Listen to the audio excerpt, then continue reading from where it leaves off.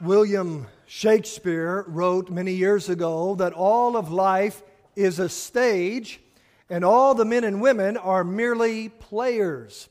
Well, it is true that life is a stage. It is true that we are performing. But how we perform on this stage called life will depend largely on who our audience is. Whether we seek the applause of people or the approval of heaven. Whether we try to please other men or we seek to please God. Now, of course, tonight when we talk about, to some degree, it is important to please other people. We should be concerned about what other people think about us to some degree. Our reputations do matter. Our relationships with other people do matter. And therefore, we need to have a healthy balance and a healthy concern. In fact, a person who doesn't care at all about what other people think is a sociopath or a narcissist. And I suppose that none of us want to be one of those. However, the danger arises when our desire to please people is stronger than our desire and our motivation to please God. We have a problem when we seek to please and seek the applause of men over the approval and the pleasure of God. Now, in John chapter 12, we read of this encounter, this detail concerning many Jews during the life of Jesus. And the Bible says that, of course, Jesus, upon working many miracles and giving great masterful teaching, that it produced faith in the hearts of men. In fact, many, even among the rulers, believed in Him. Jesus was impressive. They could not deny the miracles and the power of the Son of God.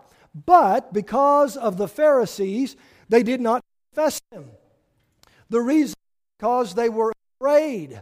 They were afraid of being kicked out of the synagogue. Why?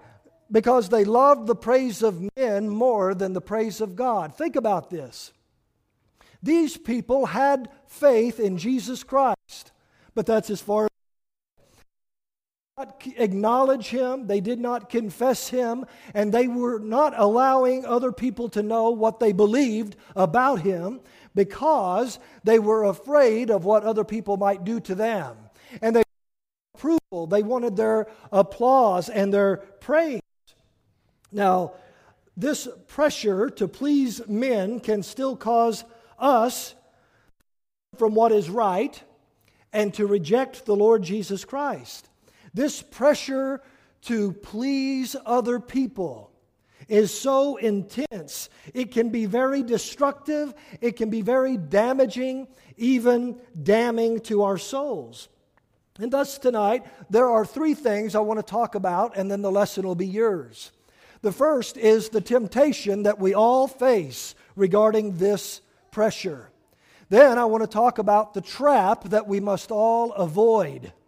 And then I want to talk about the treatment when we have this disease to please. The first thing we want to consider is the temptation that we all face. And there are two aspects to this. First, there is the temptation to do what is wrong in order to please people. We are tempted to displease God in order that we might please those around us. And we see that all throughout. Now, when we talk about this pressure to do wrong, to please people, when we talk to our kids, and there are many young people here, but I'm so thrilled for that. I'm thankful for that. I'm looking forward to the next 5 days of getting to know you better and encouraging you, I hope, as you are encouraging me just by your commitment and your desire to be here and to serve God. But when we talk about this pressure, when we apply it to young people, we call it peer pressure. We talk about those people in school that will try to get you to do wrong in order to fit in. But you know, that's not just applicable to young people. It is something that all men and women face. In fact, when we look in the Word of God, we see the mightiest of men succumbing to this pressure. The Bible speaks of great tragedies and transgressions resulting from men who gave in to this pressure to please. In the Old Testament, there was King Saul, the first king of Israel. God told him to go and utterly destroy the Amalekites. He disobeyed God, and he did so under the guise that the people told me, or the people did me, to make the best sacrifices so that they could offer them to God. And that's when Samuel said to obey is better than sacrifice. What was his sin? What was the root of his sin? It was this pressure to please. We also see it in King Herod, really described as a man who was just into entertainment and pleasure, and was loving the fact that Jesus was sent to him because he wanted to see some miracle that he had heard about. But prior to that, we understand John the Baptizer was arrested by Herod, and he rebuked Herod for the marriage that he had, and Herod had him put in prison. He had put to death initially because he liked John. But then he had a birthday party, and he got drunk, and his friends got drunk, and he had his stepdaughter dancing in front of him. And he said, "You give me whatever, or you tell me whatever you want, and I'll give it to you." And she asked for the head of John the Baptist. Why would he do that? Why would he have this prophet whom he feared and whom he respected somewhat put to death? Because he had in front of his drunken friends. The pressure to please. And then we see even among the very apostles of Jesus Christ, the Apostle Peter, with great courage and conviction, made a vow that others may deny you and others may forsake you, but I will not. With you, Lord. He said that he would suffer with Jesus and he would defend Jesus if needed. And yet, even after he pulled the sword and cut off the ear of the servant of the high priest, and Jesus was arrested, and Peter followed at a distance, the Bible says that it was in that moment, as he surrounded himself by the enemies of the Lord, that he denied Jesus 3 times. How could a man go from having such conviction to such cowardice?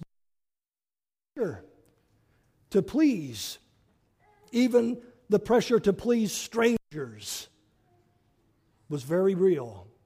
People that Peter had never met before, maybe never would see again, and yet he denied the very Lord that he so readily had defended. And then we see when Jesus was arrested and ultimately put on trial, Pontius Pilate, that cruel and cold Roman governor, he had Jesus crucified, even though he said, "I find no fault in him," because the Bible says, in order to gratify the crowd, he released Barabbas and he crucified Christ. So this temptation to please is so intense and it is real, and no one is immune to it. No one is untouched by it. It is rooted in a natural, I suppose, normal desire to be liked and to be loved, to be accepted and approved. Beginning even as children, when we hear a child say, "Watch me, Mommy," or "Look at me, Daddy," we like that. We like that approval. We hunger for that. There's nothing wrong with that. That's normal. That's natural. But it continues on even in the teenage years, especially, I suppose, in the teenagers crave popularity more than anything else. Teenagers are so susceptible to what other people think of them and what other people are saying about them. And so social media is one of the great sources of depression and discouragement, because everybody is always concerned of being left out, or what other people are doing, or what other people are saying about them. And it can be a very devastating and very damaging thing in the life of a teenager. I told my kids one time, don't spend all your time being so concerned about what other people think of you. You might be surprised how little they do. And that's the way we are as adults even. We sit around and we think that everybody's watching us, everybody's looking at us, everybody's talking about us. And really, that's not the case. And yet we conform. Even as adults, we worry about what other people think. And we try to keep up appearances as we keep up with the Joneses. And if you're a leader in the church, you will feel the pressure to please. You will be tempted to conform and to compromise in areas that you have no right to. In fact, many false doctrines have been embraced out of a fear to offend or out of a love to appease.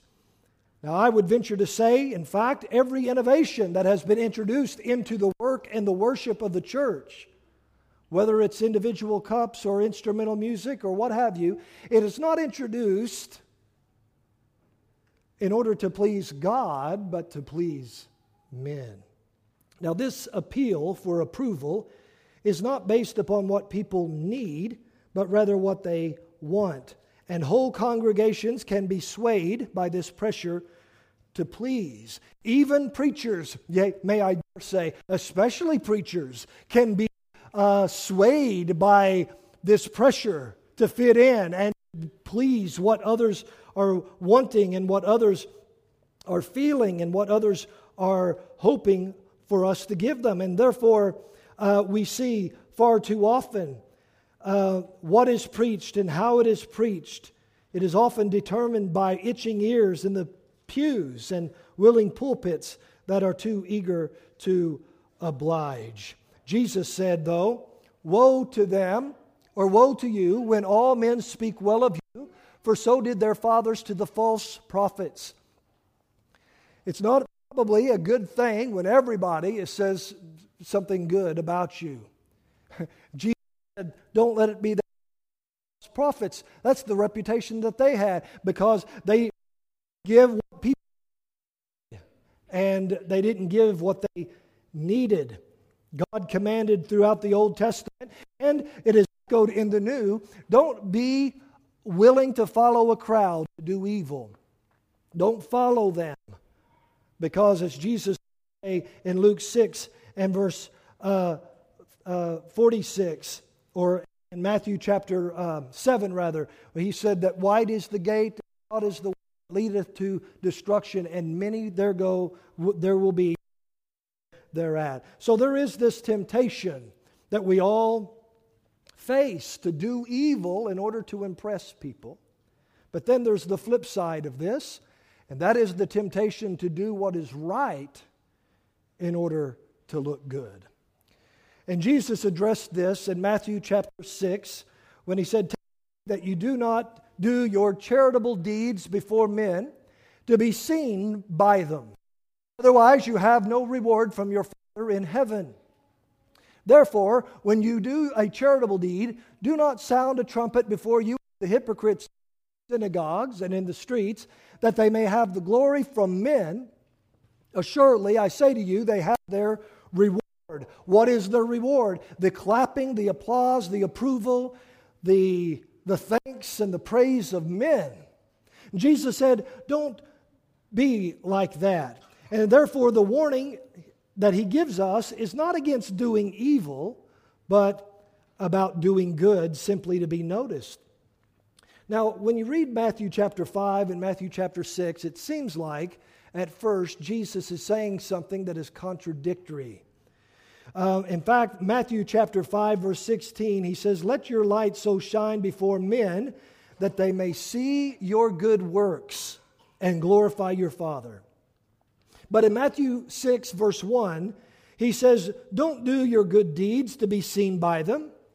In one place, he says, let them see. In another place, he says, don't let them see. What's the difference? Well, Matthew chapter 5, talking about doing what you do to glorify God. In Matthew 6, he's talking about doing what you do to glorify yourself and make yourself look better. And to make that you give to other people. And so Jesus says, don't do that. Don't be like the hypocrite. Now, what does the hypocrite do? No, a hypocrite is a man who wears a mask. He's an actor on a stage. What do? Now, these religious hypocrites were those that when they prayed, they made sure they got on the street corner so everybody could see. When they gave, they sounded the trumpet so everyone would know. Even when they fasted, they disfigured their faces and made themselves look pitiful so everyone would think, oh, what a holy man, what a sacrifice he's making. And Jesus, don't do that.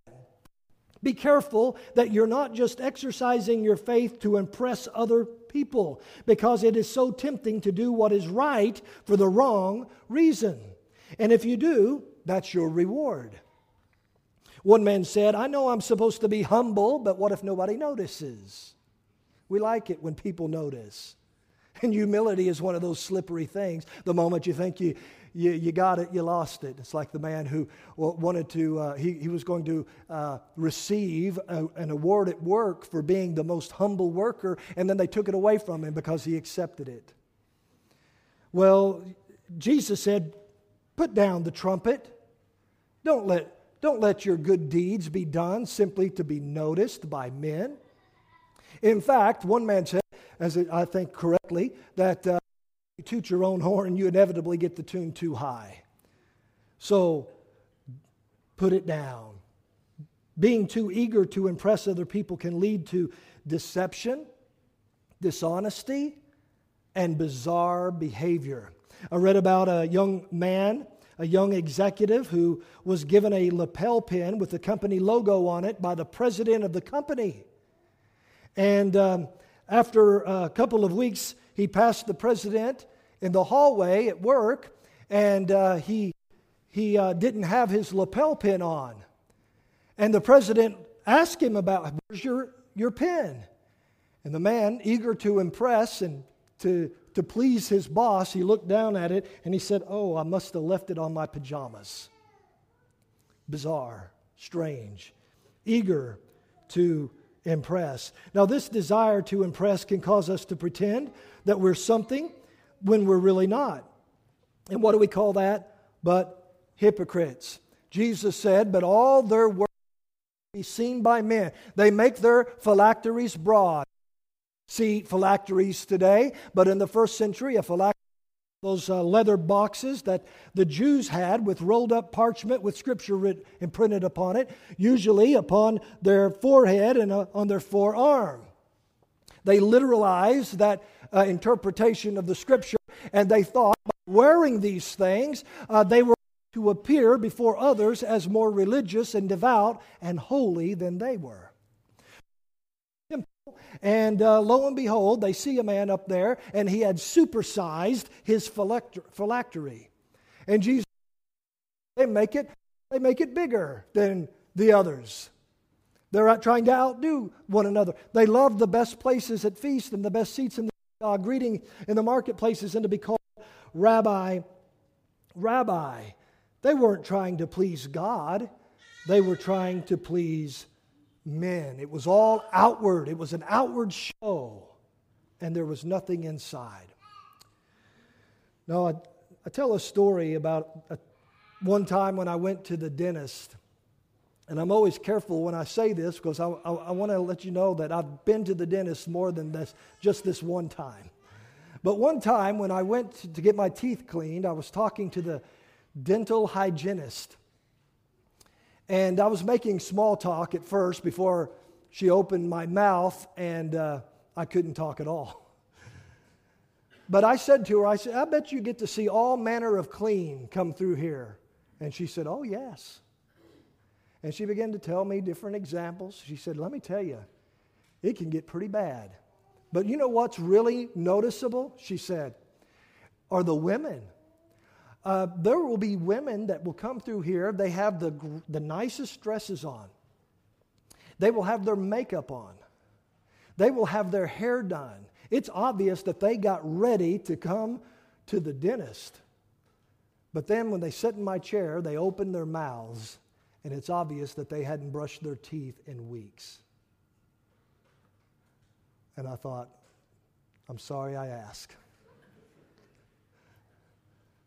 But then I also thought of something Jesus said, "Woe to you, scribes and Pharisees, hypocrites, for you like whitewashed tombs, which indeed appear beautiful outwardly, but inside are full of dead men's bones and are full of uncleanness. Even so, you also outwardly appear righteous to men, but inside you are full of hypocrisy and lawlessness." Jesus goes on to say, "Blind Pharisees first cleanse the inside of the cup and that the outside clean also."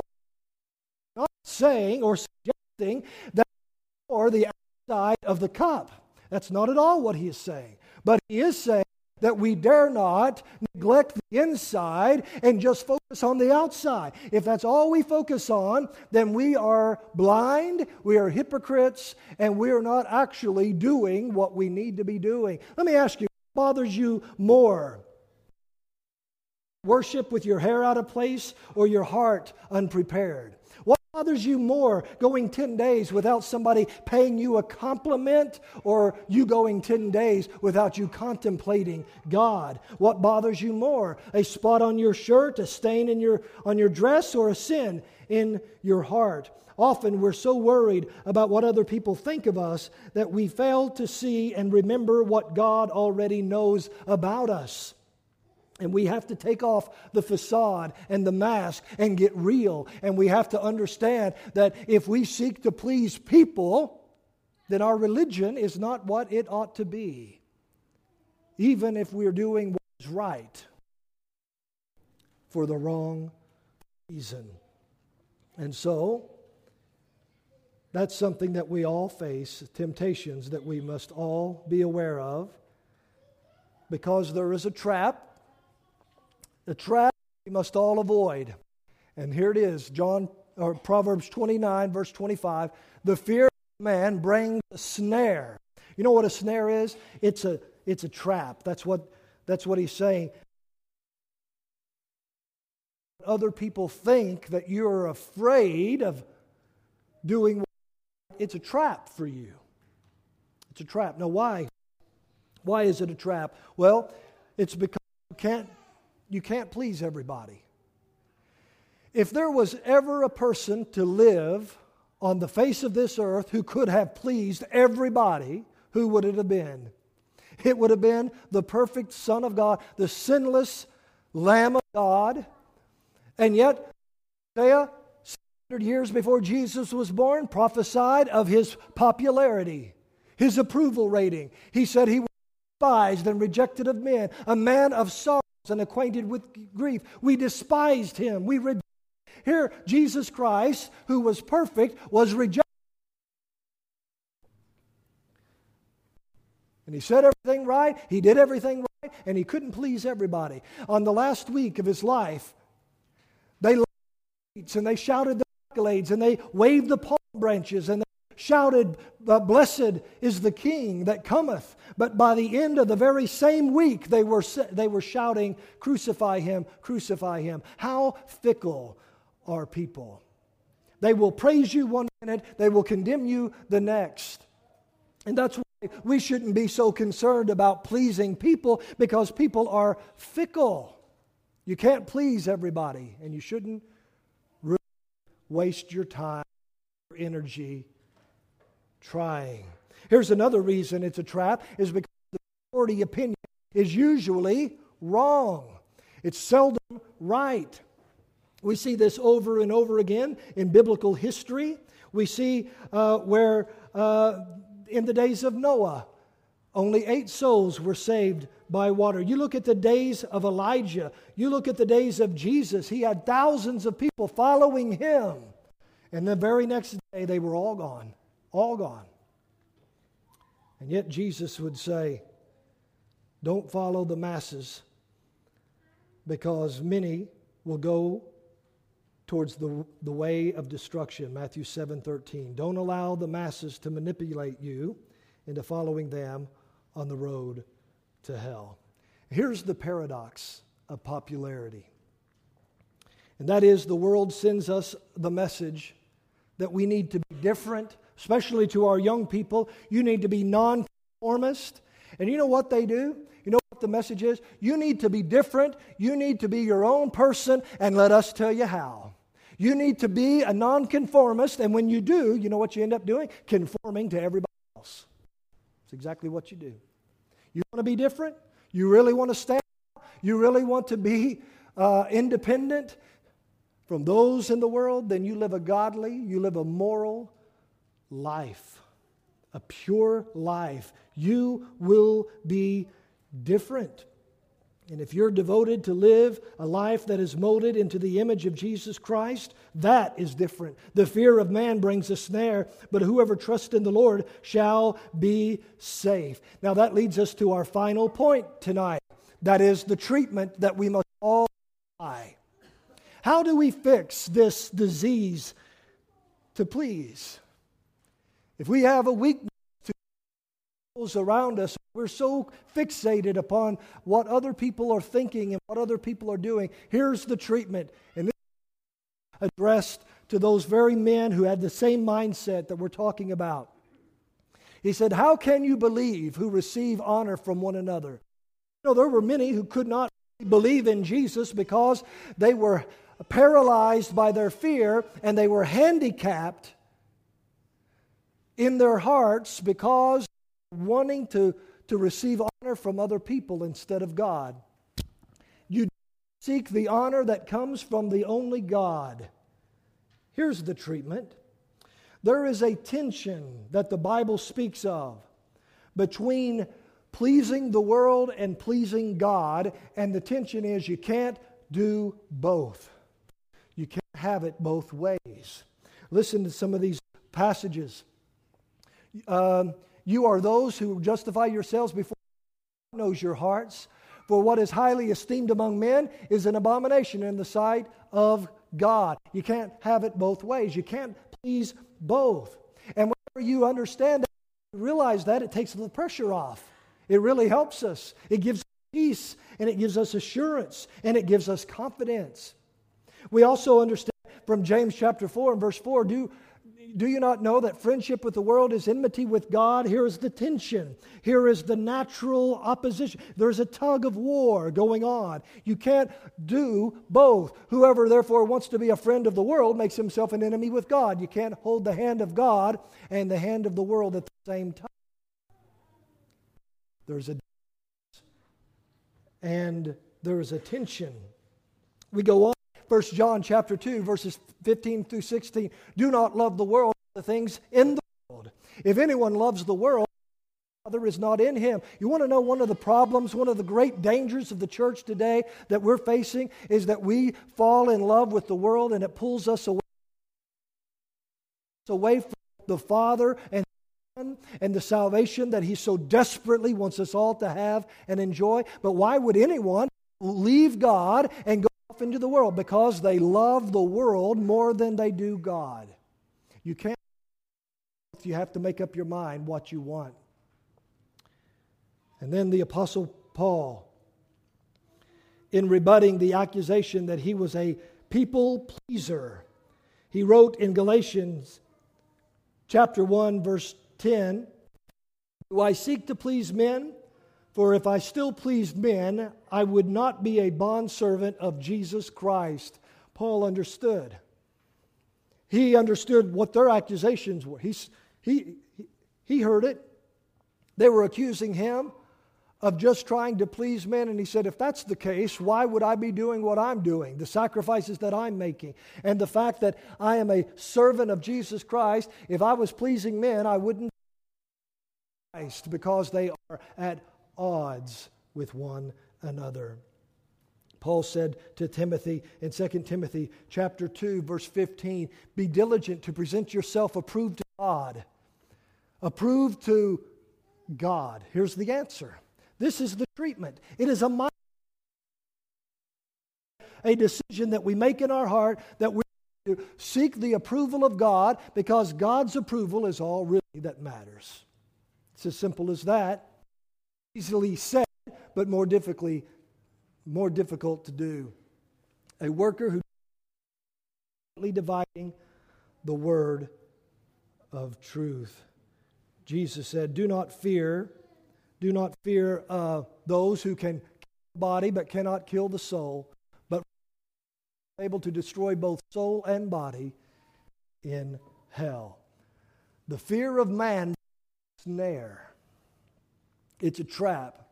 Because even if you went through all of your life and you pleased everybody, and you got to the throne room of God and you didn't please Him, you have been deceived.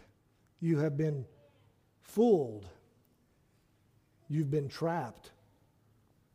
That's why John would say in 1 John 3, verse 3, "Do not marvel, my brethren, if the world hates you. It is not surprising, but it doesn't matter. Because in the end, all that matters is whether we please God." Several years ago, Serena Williams, in 2002 now, she won Wimbledon for the first time. Now, I think last year she won it again, and I think it was like the 20th time. But the first time that she ever won Wimbledon, it was interesting because she was a newcomer, really, and the crowd, she wasn't very popular with the crowd. They were rooting against her.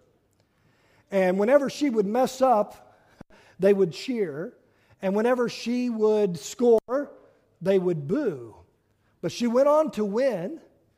And a reporter was interviewing her after the fact, and he asked her about how the crowd affected her.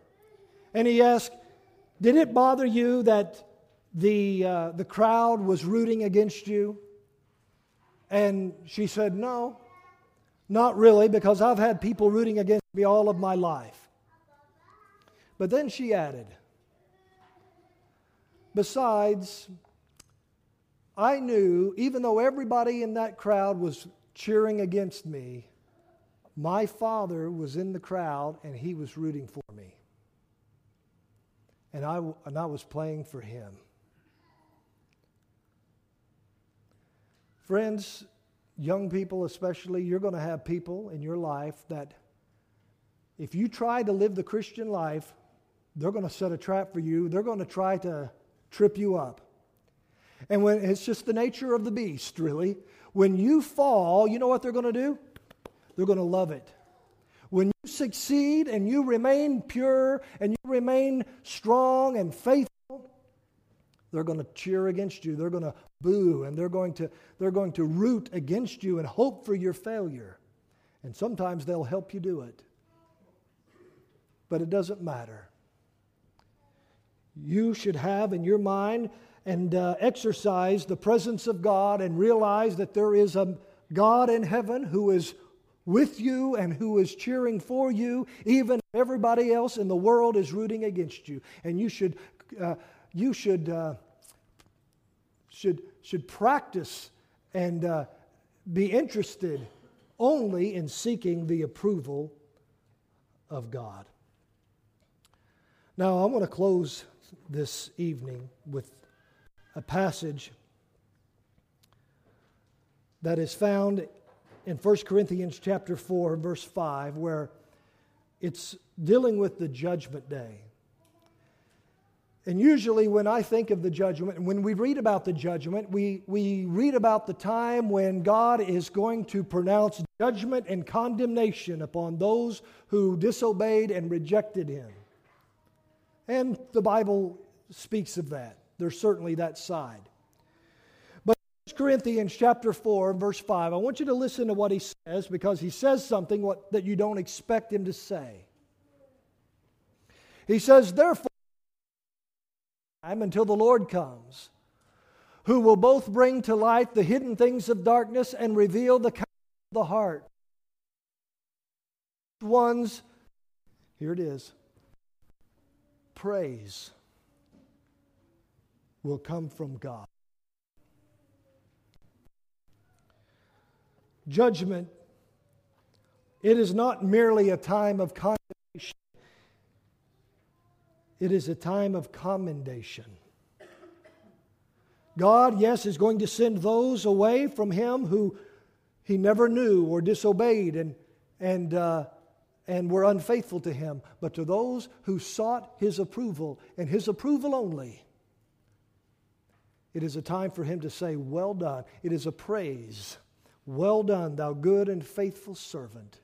Enter into the joys of thy Lord. That is what judgment will mean for the one who seeks the approval of God. And that's really all that matters, because it's not going to be a judgment of community or family, society. It's going to be a judgment of individuals, that we stand before God, and each one is